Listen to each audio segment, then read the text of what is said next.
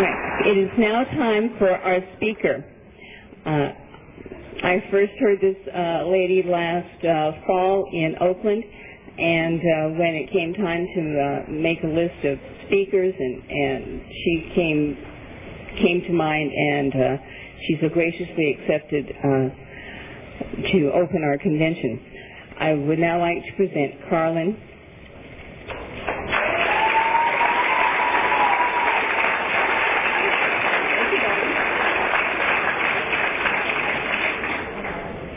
I don't know, I'm getting a little Jennifer Lopez vibe with this thing going here.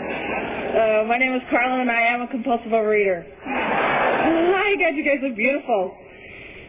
Liz, welcome back. I noticed something. I don't know if you guys noticed it, but when we were doing the countdown, the people who had more than 25 years of abstinence were sitting up here where the worker bees are. Now, I don't know if we can draw a conclusion from that, but I heard from my very first meeting that service is slimming, and they all look fabulous. So if you're new or renewed, you might want to get into service. That might be something that'll get us all on the road, keep us all on the road. I wanted to thank Ida very much for asking me and Hannah for a wonderful start to the convention and all the hard work that you and your committee did. I know how hard that is. Yeah.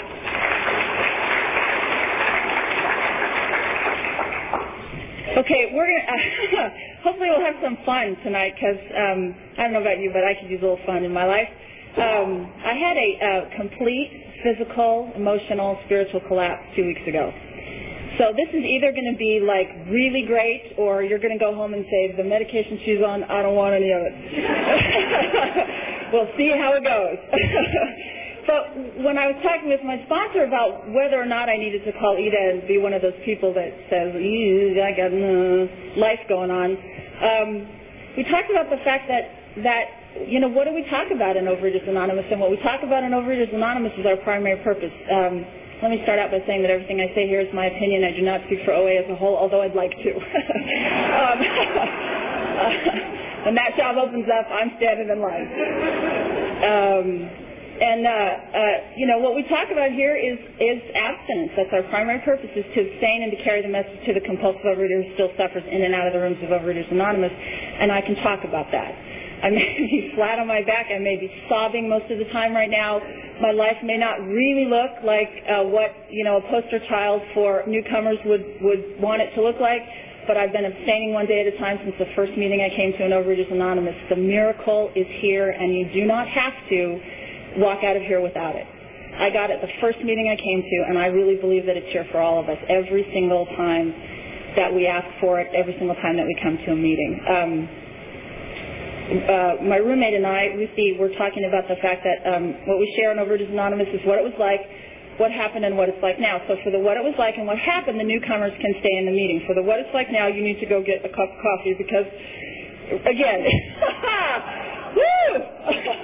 There should be like Emmys and Tonys and Oscars. There's a whole lot of personnel that's missing from what my life should look like right now. And, but anyway, what it was like was I'm a compulsive overeater, and I can remember the first time that I realized that something was wrong with my eating when I was about 10 years old, and I came home from a very hard day of third grade or whatever that was I was going through at the time. And my mother had made a double batch of the stuff that we put on top of the stuff that we blow candles out on top of. That doesn't make you hungry. And I ate the entire thing after school. And then I learned at 10 years old, having no previous experience in this area, how to make it. And I made another double batch because I didn't want anybody to know that I had eaten all of that. And even then, I knew that that was not probably what my little friends down the street were doing with their afternoons, learning how to make that stuff. I was also the kid that got the food during the television watching. My father is a professor, and so we got to watch television about 3.5 minutes a week. And we all, because it's bad for your brain. And by the way, I've worked in television for 20 years after that, so ha ha ha. I got really good at television production because I had to watch all the commercials with no sound down. It's like, wow, why is that interesting? Why are people buying that? Then I went and did that for a living. So I was the one that would go get the food, and they would all be sitting, rapt attention with the sound down on the commercials, and I would run in, oh, no, I'll get it, and I would go in and open the refrigerator or open the pantry or open the drawer, wherever the stuff was, and shove it in my face as fast as I could. And I would get all the food in my mouth as fast as I could and swallowed. In the meantime, while I'm preparing this and that for everybody else, I'd walk back in and they would say, oh, don't you want anything, Carla? And I would say, no, I'm not hungry. That's another reason that I learned I worked at one of the things that I did in television production was make commercials, and I know exactly how long the commercial break is because that's how long I had to eat, and then I had to get the food back. I am the kind of compulsive overeater that is talked about as my friend Wendy says in the big book of Overeaters Anonymous, The Text of Recovery. The alcoholics started it, but we've taken it over.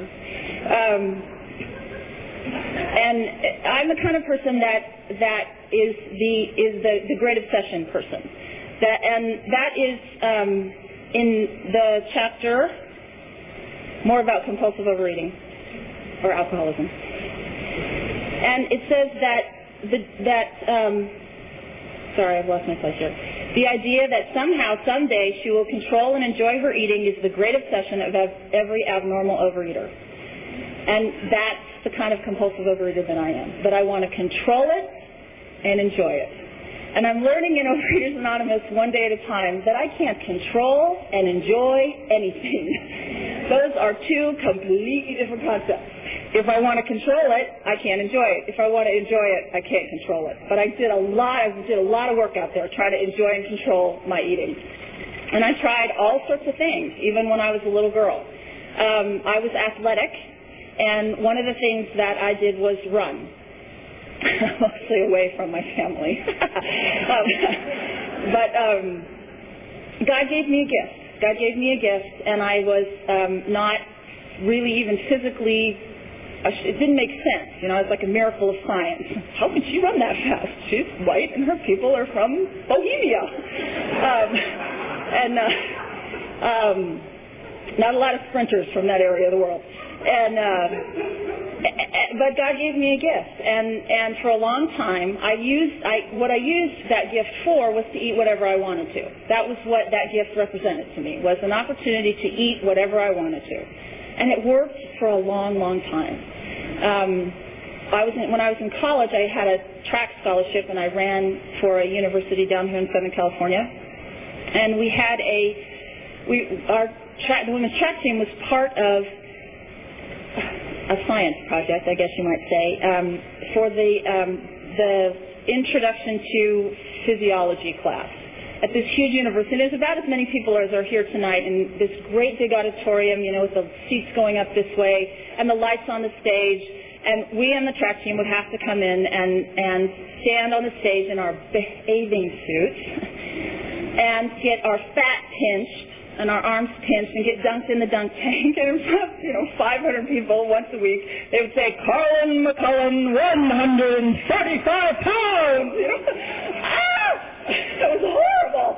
And we also had to write down absolutely everything that we ate. Now, one thing that I think about us is that I am the most dishonest person I know. If you want somebody to lie, call me. I'm the best liar that ever lied a lie. At the same time, I am so honest. Do you know what I mean? I always give the 15 cents back when they give me more money at the thing, and I would never blah, blah, blah, unless it was food, in which case I'm the best liar of a lie. And so I told them exactly what it was that I ate, every single thing I ate for that week. And my coach said in front of 500 people, oh, my God. And I thought, what? And, and all the students, 500 voices at once. She should be exploding. And that was when I started to realize that I needed to be ashamed about the way that I eat. I mean, I knew I was different, but I had not really gotten to the point, and I'm fortunate in that regard. I was not a child that had to live with obesity. But I started to learn the shame part of this illness, and that I had to hide it. And so I started to lie, which, of course, in this science experiment didn't work either, because the food that I was now reporting, I should have been losing a lot of weight. So began yet another idea that I had, and that was to diet. I don't know if anybody in here is familiar at all with that terminology, but I tried all sorts of diets, and the only caveat that I had, the line in the sand for me, was that I would not pay anybody for information about a diet, because then they would know I was fat, and that was embarrassing. So I stole diets, or I would stand in the line at the Ralphs in Southern California and write the diets out of the book on my checks on the back of my checks, because I'm not going to buy the magazine, because then the checker would know that I shouldn't have all those Oreos in my cart. It doesn't go together. And so, lose 65 pounds in 15 minutes and all that stuff I would write. And, some of the diets that I did was, you only eat protein. Even before Atkins, man, we were trying this stuff, weren't we? And wow. I got to take a detour. I hope I remember. When I walked in today to check in, I had this necklace on, and I was standing with my roommate and some other people. And this sweetest lady turned around and she said, "Oh, are you all here for?" Because we're all hugging and and "Oh, I love you. What's your name again? Yay!" And how we know each other without knowing anybody. And she said, "Oh, are you here for a convention?" And I said, "Yes." And she said, "What kind?" And you get dun dun dun. Oh God. Well, I'll just say it because she'll find out anyway. Overeaters Anonymous. It's a 12-step program. And she said, "Oh, that's great." And I'm thinking, right on, this is going well. My kids are on the Atkins diet. And it's working really well for them. But I think, you just need to control your food. I'm like, yes, thank God there's a lot of different ways for all of us. Move along. Anyway, so I tried all these diets. One of the diets that I thought was really great was you got to choose a color of the food you wanted to eat, and you only ate that color. Now, I think they were thinking green. Might have been the color they were working on. I picked white. Because white food, it obviously worked, and I think you can probably figure out what white works out to be. That didn't work real well. I also stole my roommate's Weight Watchers stuff, and that was actually going pretty well. And one of the things that I know about Overeaters Anonymous is the 10th tradition tells us that we don't have an opinion on outside issues. We have a lot of opinions on inside issues, but outside issues we try to keep those outside. And so whatever the food plan is that people are using, that's not important here. So if people are outside using Weight Watchers or whatever, the spiritual program of recovery, that's not inconsistent with that, in my opinion. But so anyway, I tried Weight Watchers, and it was working for a while, and then I had an opportunity to be in a Tommy Burger eating contest. Now, I can't tell this story in Northern California because nobody knows what Tommy Burger is, but you guys know what a Tommy Burger is, right? The biggest, sloppiest, chilliest, full thing that's just like grease-o-rama. You have to eat it standing in a parking lot with huge towels, the things like you're in a bathroom, huge towel racks like that, and you're like this, And there was a Tommy Burger eating contest, which I had an opportunity to represent my school in the middle of my Overeaters Anonymous thing. And I ate 9. Double! Nobody else can understand that story except Southern Californians. Oh my God! And I was on the news, all 3 stations, and they interviewed me for the Daily Trojan. It was like, oh my God, this girl ate 9 Tommy Burgers. Well, there went that diet. Another thing that happened for me because I was an athlete was that I really ate away that gift that God gave me. I ate it right away because food was more important than anything in my life. And I didn't know why that was. I had no idea at that time because I didn't know about Overeaters Anonymous and I didn't know about a higher power in my life, and I didn't know that the problem wasn't what I was eating, the problem was what was eating me. Wow, that went somewhere. Okay, so I came to OA. And another thing, I was an aerobics instructor for a long time, and I was teaching 4 aerobics classes a day at 4 different places. And when I finally grew out of my leotard, that ended that enjoying and controlling option for me.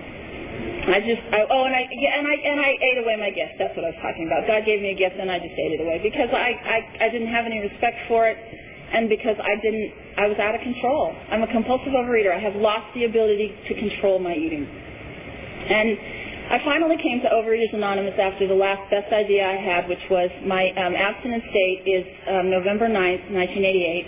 And for the newcomer, I'm maintaining a 60-pound weight loss over a long period of time, including 2 pregnancies, which I think counts for something. And I go to my closet today, and I pick out the clothes, and they're the clothes that are in my closet, and I don't have to worry about if they're the fat clothes or the thin clothes or the, oh God, someday can I wear that shirt clothes. And Overeaters Anonymous has given me an ability to live in my skin pretty well, to pretty much accept that this one works fine. It's not exactly what I want it to look like. As my sponsor says, I really want to be up here in a white thong bikini. But then we'd have a lot more bulimic in the room, so I'll go there.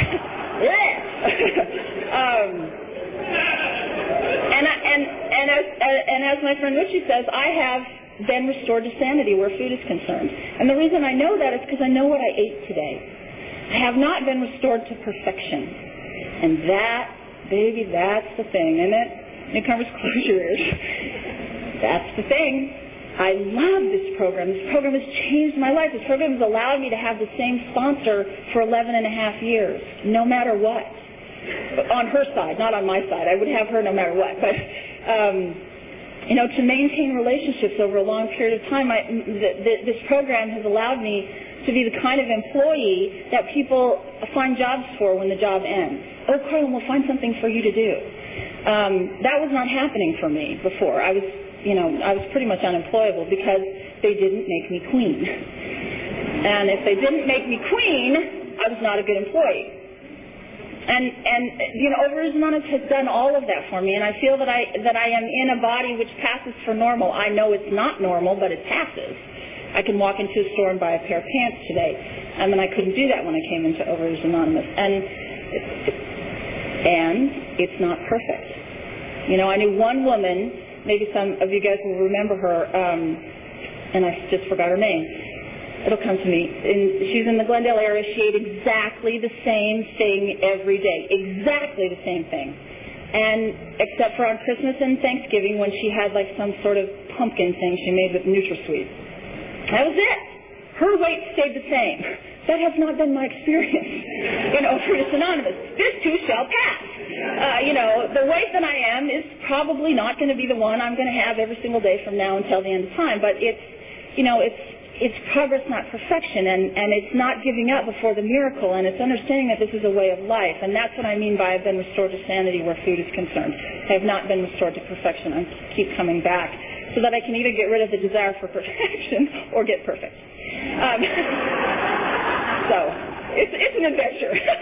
I'm hanging around to see what happens.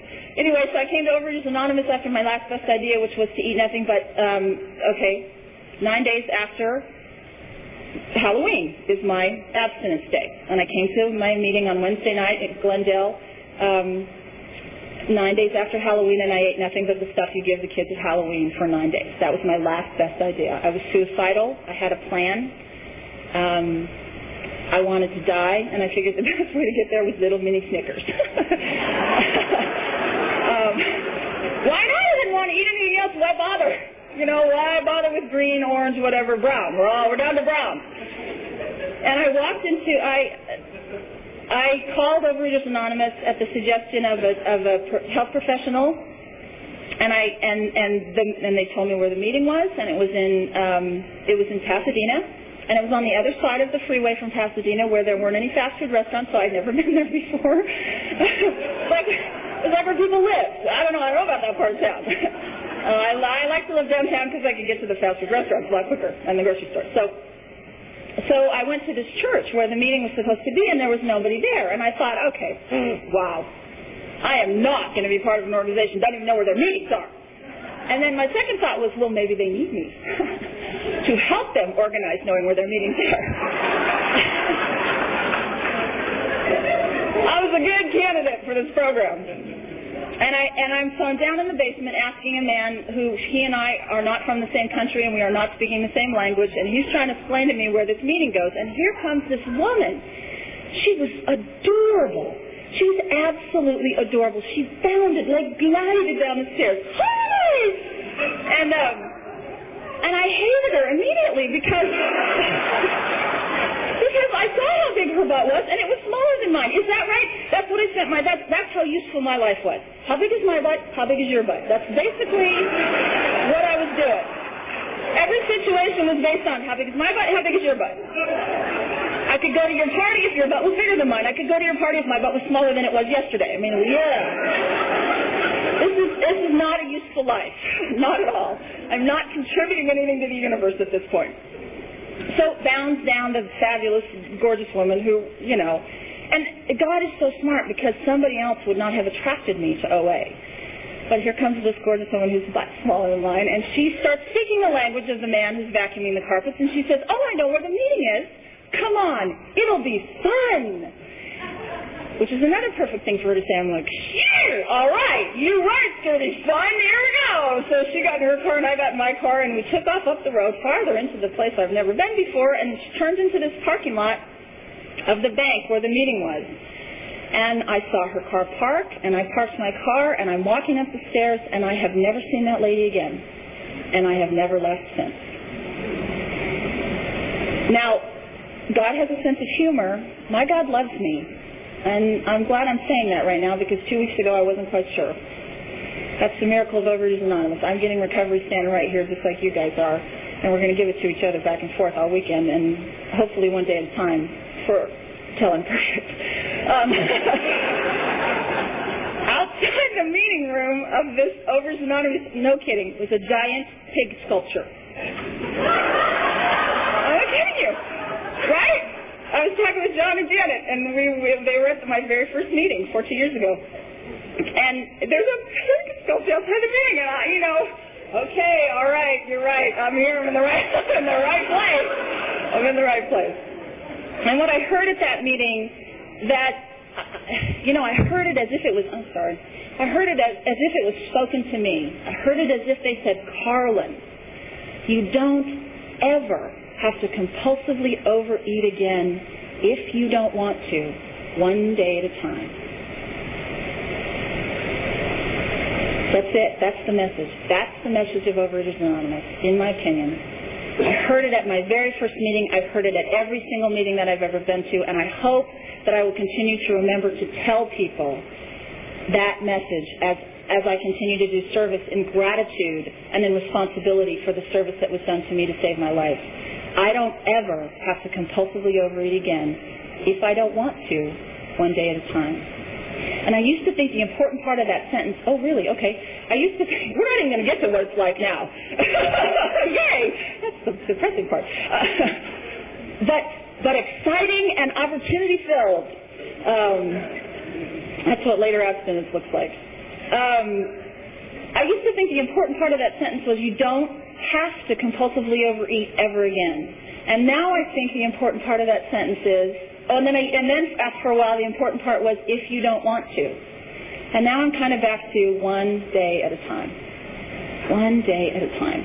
That's another thing that is sticking it to my perfectionism. Because on a daily basis, I'm capable of doing all sorts of strange things with my food plan. I mean, Overeaters Anonymous has gotten me out in the world. I have a car that works. Okay, car. I have a car story I have to tell. Okay. I have children. I have responsibilities. I have a job. And so, you're driving down the street and all of a sudden a change in the food plan appears in yellow and red neon.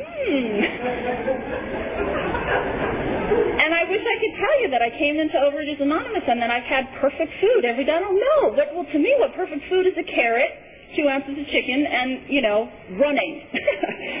There's lunch. 10 miles. So that hasn't been my experience, but it has been my experience that as I've taken this program one day at a time, and I make a commitment to abstinence every day. Abstinence is defined by Overeaters Anonymous, which is the action of refraining from compulsive overeating, not stupid eating, not willful eating, not Carlin, get a hold of yourself and call your sponsor eating. Compulsive. Can't help it. It's in my mouth before I knew it got there. I have no choice. I am out of control.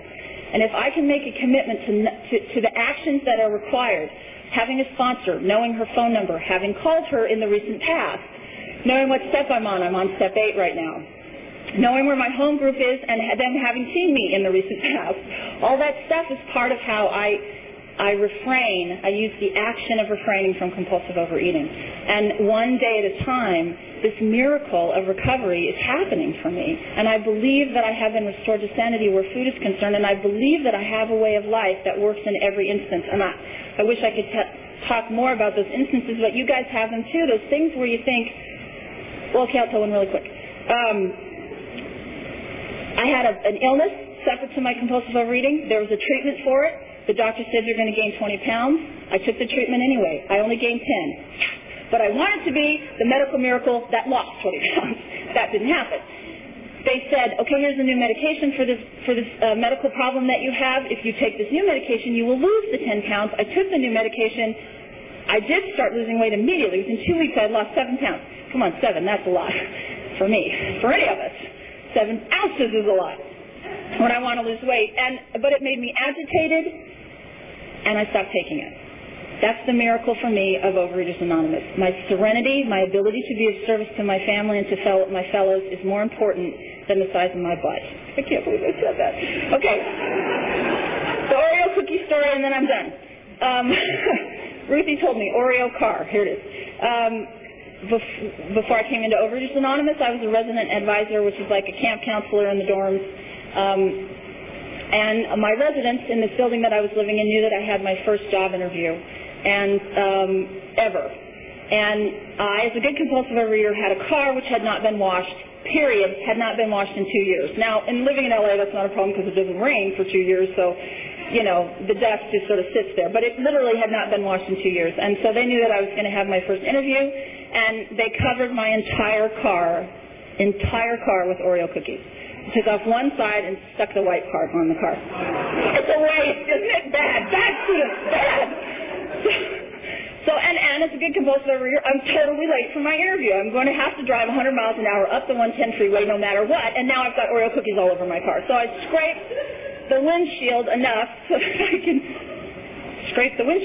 that I can see out of it, and I scrape the rearview mirror, and I roll down the window, and I get in my car, and literally people are driving off the freeway because the Oreo mobile is hurtling at 100 miles an hour to get to my job interview, and just so it's one of the things that helps me remember that I'm here and why I have to keep coming back one day at a time, and why I'm really looking forward to seeing you one day at a time, so that by the time I got to my job interview, the entire door was eaten off.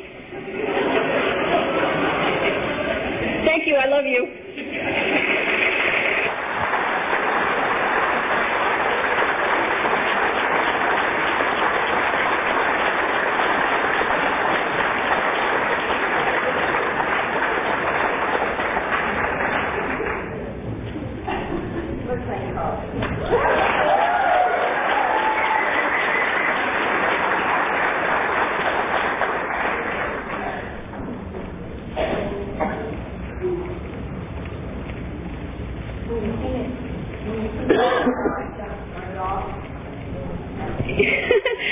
When you came in tonight, there was a flyer in your chair for the entertainment schedule for this weekend, and you can see that Susan, our entertainment chair, has planned a great weekend of entertainment for you, starting tonight. But if you look on the back, you can see all the things that are scheduled in Cafe OA tomorrow, and the comedian and the karaoke and so forth.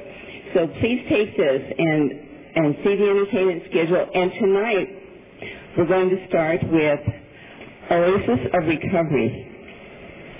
Now, tomorrow you